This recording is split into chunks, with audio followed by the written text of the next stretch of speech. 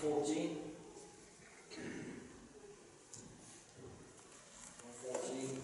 We read first 6 verses. Yes. Awesome stuff.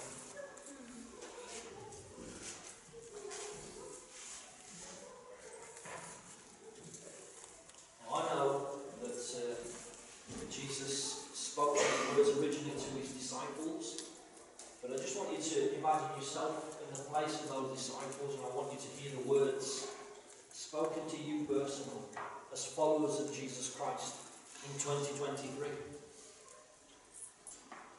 John chapter 14, verse 1 to 6. Let not your heart be troubled. You believe in God, believe also in me. In my Father's house are many mansions, or dwelling places, maybe your version says it. If it were not so, I would have told you. I go to prepare a place for you. And if I go and prepare a place for you, I will come again and receive you to myself, that where I am, there you may be also. And where I go, you know, and the way you know. Thomas said to him, Lord, we do not know where you are going, and how can we know the way? Jesus said to him, I am the way, the truth, and the life. No one comes to the Father except through me. Father, we just say thank you for your word this morning. Lord, we just pray as we come close to you, Lord, to listen to that word, that, Lord, you breathe it into our hearts, and that, Lord, once again, by your Holy Spirit, that you will give us understanding. We're not here, Lord, to gain a mere intellectual understanding, Father, but, Lord, a spiritual grasp. We just pray for that. By your Holy Spirit, we pray in the name of your Son, Jesus. Amen. Amen. Praise God. You know, I was looking at some of the ways that other religions see Jesus. And just to share with you what I found, most of you probably know this anyway, but I discovered that in Islam, Jesus is an important prophet, but Muhammad is the ultimate prophet. In Judaism, Jesus was a teacher who thought he would be the Messiah, but he was mistaken. In Buddhism, Jesus is an enlightened man and a wise teacher. In Hinduism, Jesus is a holy man and one of many forms of the divine, like Krishna and Buddha.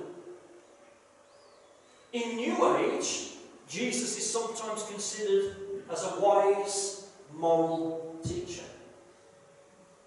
And so the question arises, who is Jesus? Who is Jesus? And I just give thanks that he made it very clear who he is. And part of the reason you're sitting here today is because you recognise who Jesus was and who he is. Bless the Lord. Let me tell you something, friends. You should know that that is only down to the intervention of God's grace in your life. The only reason that you can sit here this morning with a steadfast understanding of who Jesus is because it has been revealed to you. Just as it was revealed to Peter in Caesarea Philippi 2,000 years ago, that Jesus was the Christ, the Son of the living God. And Jesus rejoiced that it was not flesh and blood that had revealed it to him, but his Father who is in heaven. And so if you can sit here this morning and you can proclaim, you can accept the fact that Jesus is the Christ, the Son of God, it has been revealed to you from above. Think about that. That's wonderful. That's awesome. We're all recipients of God's grace this morning. It's only by his grace. It's only by his grace. Praise God. But I just want us to think this morning, just for a few minutes, about what Jesus said about himself. You know, these were powerful words spoken within that context. Jesus was with his disciples. And he was in the upper room. You can read about it from John chapter 13 through to John chapter 17. It finishes, it culminates really in his high priestly prayer. And the fact is that, you know, these disciples have been walking with Jesus for more than 3 years now. And Jesus is preparing them, although he's tried before, you know, there's been times where he's dropped it out what's going to happen to him. The disciples had a hard time understanding that. And you see different reactions and different responses from different disciples at different moments. But Jesus is now, he wants to prepare them for the fact that they're going to be separated from him. And so he gives them these words of encouragement. Let not your heart be troubled. You believe in God, believe also in me. In my Father's house are many mansions. Again, dwelling places. Okay? If it were not so, I would have told you. I go to prepare a place for you. And if I go and prepare a place for you, I will come again and receive you to myself, that where I am, there you may be also. And where I go, you know, and the way you know. And we need to understand the historical background of these words. And I think John's touched on it before in one of his studies. And it's the ancient Jewish wedding. These were the words that were spoken by the groom-to-be at the ancient Jewish wedding. This is actually where they would establish the covenant, what they call the ketubah, which was where they would, the engagement, if you like. And the dowry was settled and so on. And then what would happen is the groom would go away for a period of time, usually about 1 year, to prepare a place, usually on his father's house. Okay, they weren't like our culture where we kind of go off and live far away or whatever and we do our own thing. They tended to stay together in their families. Well, then he would go away and prepare the place, and just before he was departing from the bride-to-be, he would say to his bride, I will go and prepare a place for you. Isn't that wonderful? Just the way that Jesus said that to the disciples. He went away to his Father's house to prepare a place for us. And as John has explained before, it was only the Father who could decide when everything was ready and could say, now go and fetch your bride. There's so many parallels, guys, with the things that Jesus said in the ancient Jewish wedding. I encourage you to look at that, to study it. It's beautiful. It speaks to us of the catching away of the church, what we refer to as the rapture of the church. It's a beautiful study, but it's not exactly that I want to talk about this morning, because the conversation continues. Verse 5, Thomas said to him, Lord, we do not know where you're going, and how can we know the way? Something I'd probably say. Jesus said to him, I am the way, the truth, and the life.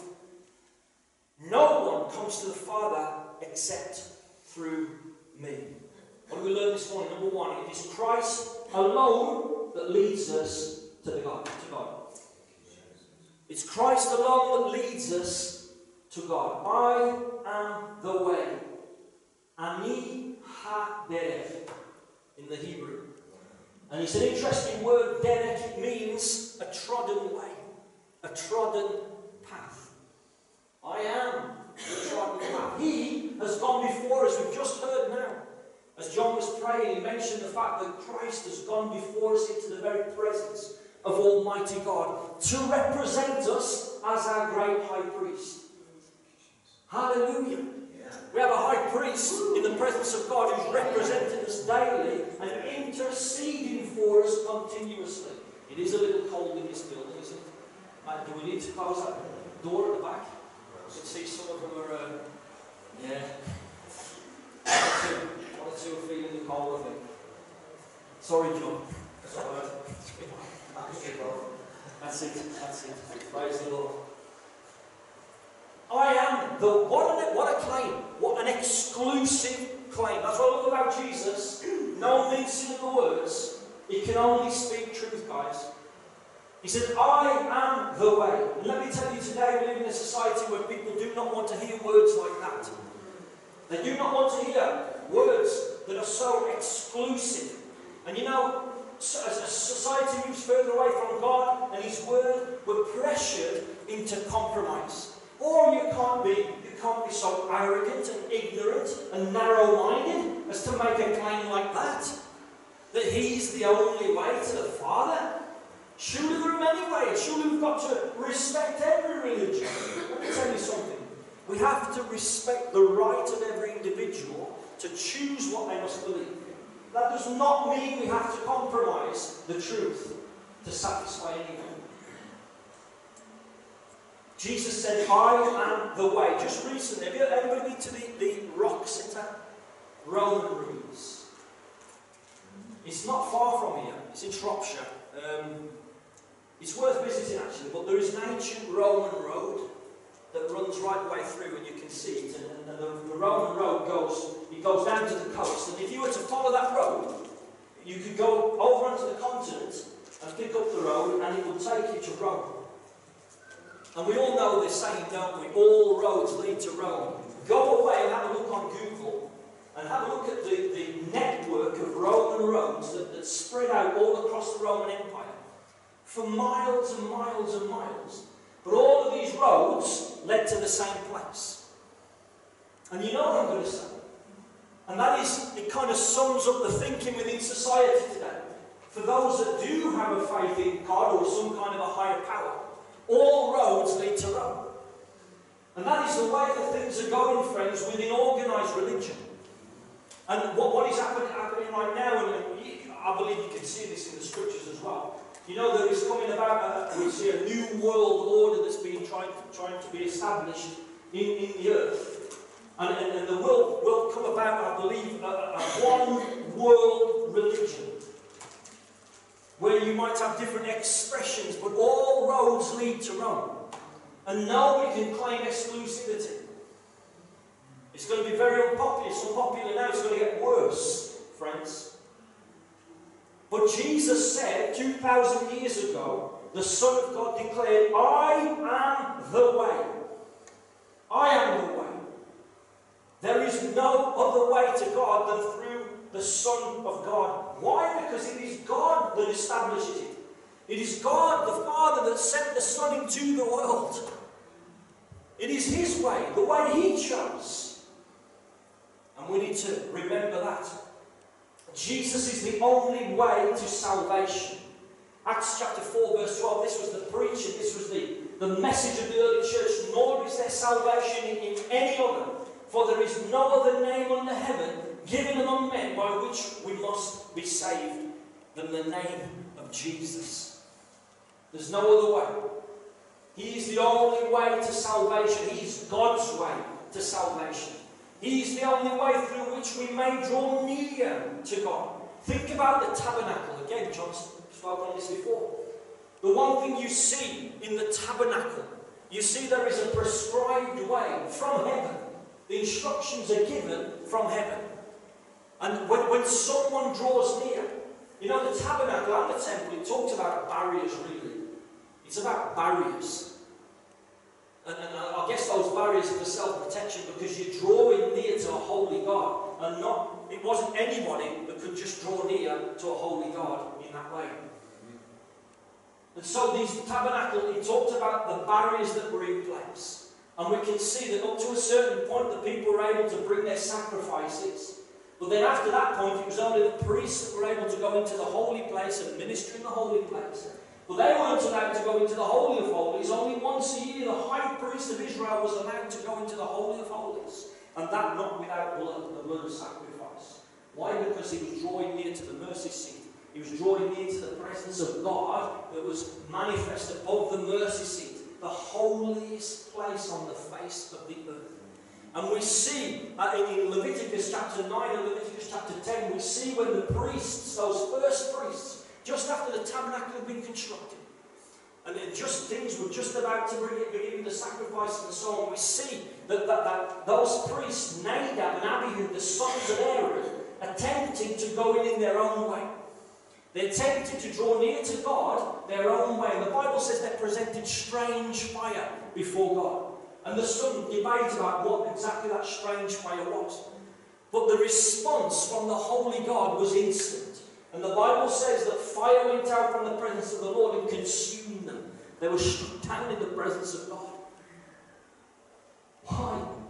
Because we've got to come to God on His terms, not on ours. They're on His terms. And let me tell you that the tabernacle and the temple later, all sacrifices and all these things were one way. Jesus. You can see Jesus right the way through the tabernacle. It's an awesome study. It's another thing you've got to study for your homework. He is the only way through which we may draw near to God. It's the way of sacrifice, isn't it? He was willing to lay down his own life, the sinless Lamb of God, so that we might know forgiveness, that we might come into fellowship with a holy God. Thirdly, Jesus is also the way to holiness. Holiness. The Jews would think of the way of holiness or righteousness in Isaiah 35 and verse 8. The Bible talks about a road, a highway of holiness that they would one day walk upon. Let me tell you that Jesus is that way of holiness. The trouble is that the Jews, they were ignorant of God's righteousness, and they sought to establish their own righteousness, and they were not submitted to the righteousness of God. In their vain attempts to walk in holiness, they made a mess of it. They've made a mess of it. Because there's only one way, friends. The one way to holiness and righteousness is Jesus. It's only Jesus that can produce in you, and you as you are in him, to produce the fruit of a holy and righteous lifestyle. That which he wants us to live. Only in him. Jesus is the way. Jesus does not just point the way. Jesus is the way. The only way. The psalmist said in Psalm 27 verse 11, teach me your way, O Lord. Teach me your way, O Lord. Teach me about Jesus, Lord. Hallelujah. Despite the pressures, we must not compromise this foundational principle nowadays. I know this is ABCs, but sometimes we're not doing it right, guys. Because it's interesting how many people, because of our compassion, sometimes we compromise. We've got to be careful with compassionate compromise. We can be compassionate. We can love others. We can respect others. But we mustn't compromise the truth of his word. Either it is the truth or it's not. Either he is the way and the only way to the Father, or he's not. There's no sitting on the fence. Jesus made it very clear, those who are not for me are against me. Hallelujah. Secondly, Christ alone reveals God. Christ alone reveals God. What does he say? I am the way, the truth. The truth. The definite article, truth. I am the truth. Not a truth. I am the truth. Ha-emet in the Hebrew. There you go. Which means truth, but absolute certainty. Absolute certainty. Hallelujah. And I just remember Jesus before Pilate, at the trial. And he says, the Bible says, Jesus answered, my kingdom is not of this world. If my kingdom were of this world, my servants would fight, so that I should not be delivered to the Jews. But now my kingdom is not from here. Pilate therefore said to him, are you a king then? Jesus answered, you say rightly that I am a king. For this cause I was born, and for this cause I have come into the world, that I should bear witness to the truth. Everyone who is of the truth hears my voice. And then Pilate came back with the question, what is truth? What is truth? And there are people who are asking that question today, what is truth? You see, our society does not like, in these days, it does not like the idea of absolutes. It doesn't. It likes the idea of relative truth. What's true for you might not be true for me, but that's okay. Because that's how we've got to live. That's the thinking behind many within our society. And I always like to compare it to is it modern art? I've probably asked you this before. Any modern artists here? And with all due respect, guys, I've got difficulty with modern art because there are times it just looks to me like they've got a tin of paint and just thrown different colours of paint all up. And they'll hang it on the wall, and you see them go into the galleries, and you've got really intelligent people who stand there and looking at it, and they're seeing elephants. Or giraffes. You know, and somebody else will go in and they'll look at the same picture. You know, and they might be seeing crocodiles or something else. And someone else who's standing there will stand there for hours and they're just amazed, and I'll stand there looking at them. For me, it's like somebody just found a tin of paint. And some people are treating the truth like that today. You know, it just depends on your interpretation. It's what you see that matters, not what everybody else. You know, it's what you see. You decide what truth is and what truth isn't. Truth can't be truth if it's relative, guys. It can't be truer, more true, or less true. Either it is the truth or it isn't. Wow, where'd that come from? Go away and meditate upon that this afternoon. Friends, Jesus is the truth. He's the truth in the sense that he is the true representation of God.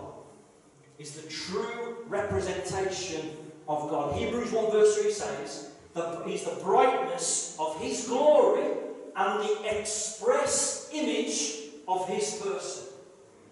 Jesus of Nazareth. Hallelujah. Jesus of Nazareth. He is the brightness of the glory of God and the express image of his person.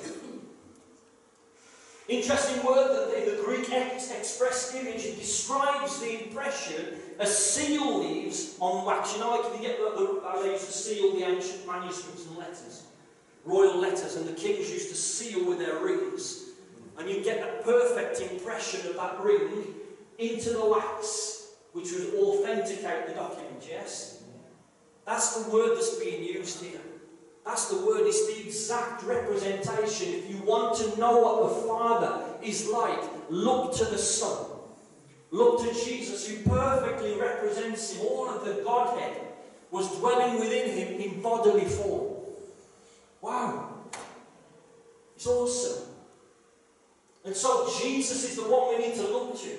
Not to any others, not to wise sages or teachers, not to the Buddha, not to Hinduism, not to all of these others, as wise as they may consider themselves. Jesus is God in flesh.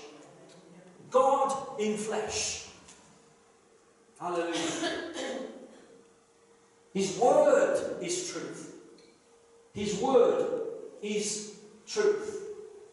Jesus said about the disciples, and he's speaking about us to sanctify them by your truth. Your word is truth. Everything that he revealed from the Father, everything that he spoke, hallelujah, on the Father's authority, was the truth. The truth. Praise God. You can trust it. If it's the truth, you can trust it. You can bet your life on it, can't you? Hallelujah. You know, we're not just talking about someone who is honest. It's good to be with honest people, and you can trust honest people. We're not talking about somebody who is honest, friends. Just honest. We are talking about the embodiment of truth. The embodiment of truth. The question is, do we take him at his word? If he is the truth, do we fully trust that he is the truth? In our daily walk with him, do we trust in his word? Is he a truth amongst many? Or is he the truth? Do we trust him completely? Something to think about. Finally, what do we see? We see that Christ alone gives life. Christ alone gives life. I am the way, the truth, and the life. Guys, what a claim. What a claim. Only the Son of God. Only God in the flesh could make that claim. Only him. And the Jews knew that. And Jewish disciples, as they were listening to that, they knew it. They knew it. Goodness me. The Bible says, John 1, verse 4 and 5, in him was life, and the life was the light of men. And the light shines in the darkness, and the darkness did not comprehend it. 1 John 1 verse 2, the life was manifested. And we have seen and bear witness and declare to you that eternal life, which was with the Father and was manifested to us. Hallelujah. Ha, hi, from the throat. It's a guttural. Which means his life, eternal life. Hallelujah. This is what Jesus is saying about himself. He didn't just come to reveal who the Father was. He came to give us life. Life. He came to reveal true life. A life of perfect communion and obedience to the Father. Jesus is the manifestation of the heavenly life. And the life that you have, the Bible says, he who has the Son has life. You are alive in the truest sense of the word, friends. You have that life dwelling within you. And you may say, well, I don't feel very alive. Let me tell you, friends, you will not perceive it by feelings. Sometimes you may feel alive. Usually it's depends on the circumstances you find yourselves in, right? But this life, it's not perceived by your feelings. It's perceived by faith. And it's evidenced by fruit. When you receive that life, it's like that life-giving sap. You know, Jesus speaks about it in John chapter 15, where the sap goes through the vine and passes through to the branches. And the branches need to stay connected to receive that life-giving sap so that it might produce the fruit. And it says we are connected to him. The life. Definite article. The life. The heavenly life. The eternal life. That life, the Bible says in John 15, it compares us to the branches. And that the life that is in God flows into us. And then just as those branches on a natural tree would produce fruit, we also begin to produce fruit if we remain in him. That's the key, isn't it? Remaining in him. We talked about this recently. You know, what's the key? How do I get holier? How do I become more obedient? You know, how do I display the fruit of the Spirit? Well, first thing to do is yield yourself to the Holy Spirit. Continuously yielding and acknowledging, Lord, it's not something I can do on my own. It's not something a New Year's resolution is going to bring about. It's only as your life, as I receive from you that life continuously, and as you cultivate that fruit in my life. And that means that we cooperate with the Holy Spirit. You may be sitting and you may think, well, you know, I'm not feeling very patient at the moment. And yet I know that one of the fruit of the Holy Spirit is patience. And that's where we say, we come before the Lord, Lord, be careful what you pray, guys. Lord, I recognise that I'm not where I should be with my patience, or whatever you know. Lord, cultivate that fruit in me. Lord, I want to experience that. I want to display that fruit, good fruit, Lord. And then get ready. As he gets his tools out and starts to prune and do what he needs to do in your life to bring about that fruit. But it's only the life, the heavenly life, eternal life, the life that is in the Son, that is in the Father, that is in the Spirit, that is in you, that will bring that about. He is the way, the truth, and the life. He who has the Son has life. He who does not have the Son of God does not have life. You're in or you're out. Jesus says in John chapter 10 verse 10, I have come that they may have life. They may have life. And friends, again, please don't misunderstand that. That does not mean that you will not go through trials and difficulties in this life. There is a life to come. There is a life after this life, if you want, where we will experience the fullness of everything that Jesus has paid for. Everything that Jesus has for us. Right now it can be difficult. Right now you might be going through difficulties and there might be some suffering and pain. But that does not mean you do not have that life within you. And one day, as you stay connected, friends, one day, as we've heard this morning, you will be raised from the dead. You will be raised from the dead to inherit the fullness of the kingdom of God. That's the promise. That's at the heart of the gospel message. Resurrection. Resurrection. Hallelujah. Paul once declared, and he understood it, for me, to live is Christ. To live is Christ. And how he surrendered himself continuously to that. There is no true life outside of Christ. There is only spiritual darkness and death. And this includes all the vain attempts of man to reach God, to achieve betterment through religious efforts. There are so many that are following codes of religious conduct and so on, trying to be that better, just that better person, trying to improve themselves, in the presence of God, so they might be good enough. So there's that sense of, oh, well, I'm good enough now.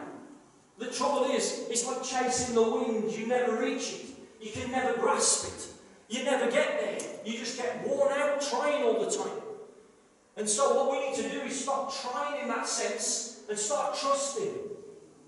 That's why he came. That's why he paid your price. That's why he went to the cross of Calvary for you. Hallelujah.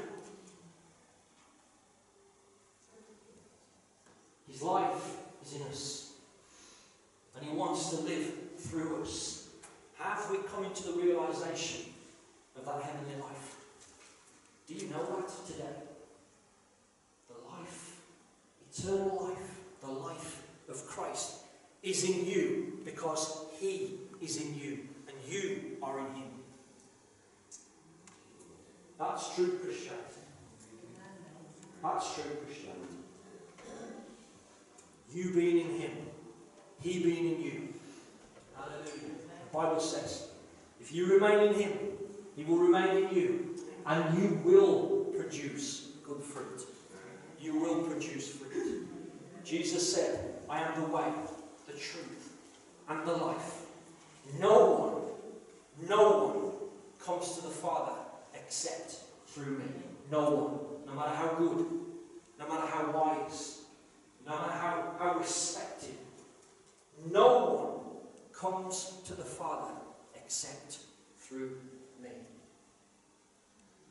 Let's bow our heads. Hallelujah.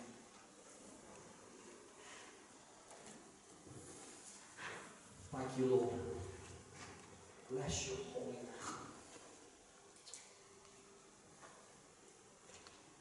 If you leave this place this morning, you can say in your heart, Lord, I've heard that word, and I receive it as your truth. Then praise God. There are many who can't accept that. Many. In the name of tolerance and love and so many other things that today's world is being deceived by. There are so many who can't make that claim, who can't accept that claim. But we, as followers of Jesus, we have to be narrow-minded in this, guys. Because he was and is. This is about eternal destiny. Hallelujah.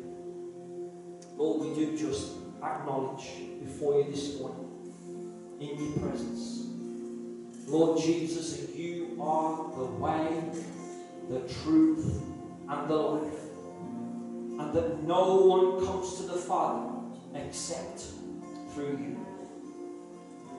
Lord, we are in your presence today as your people.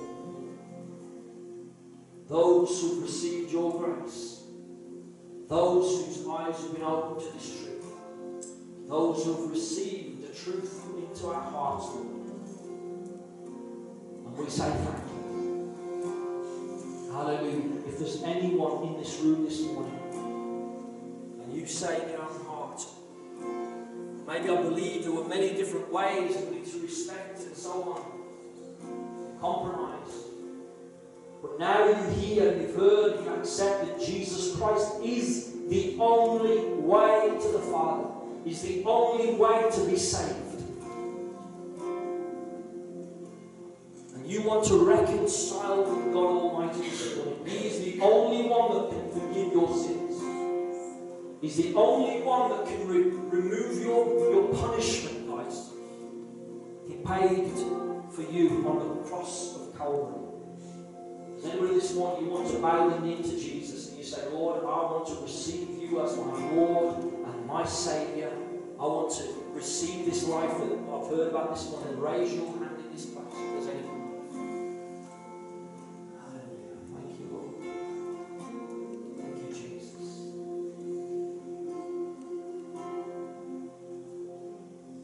And so I just trust this morning that all of you can embrace this word, this truth by God's grace. We're going to worship the Lord a little more.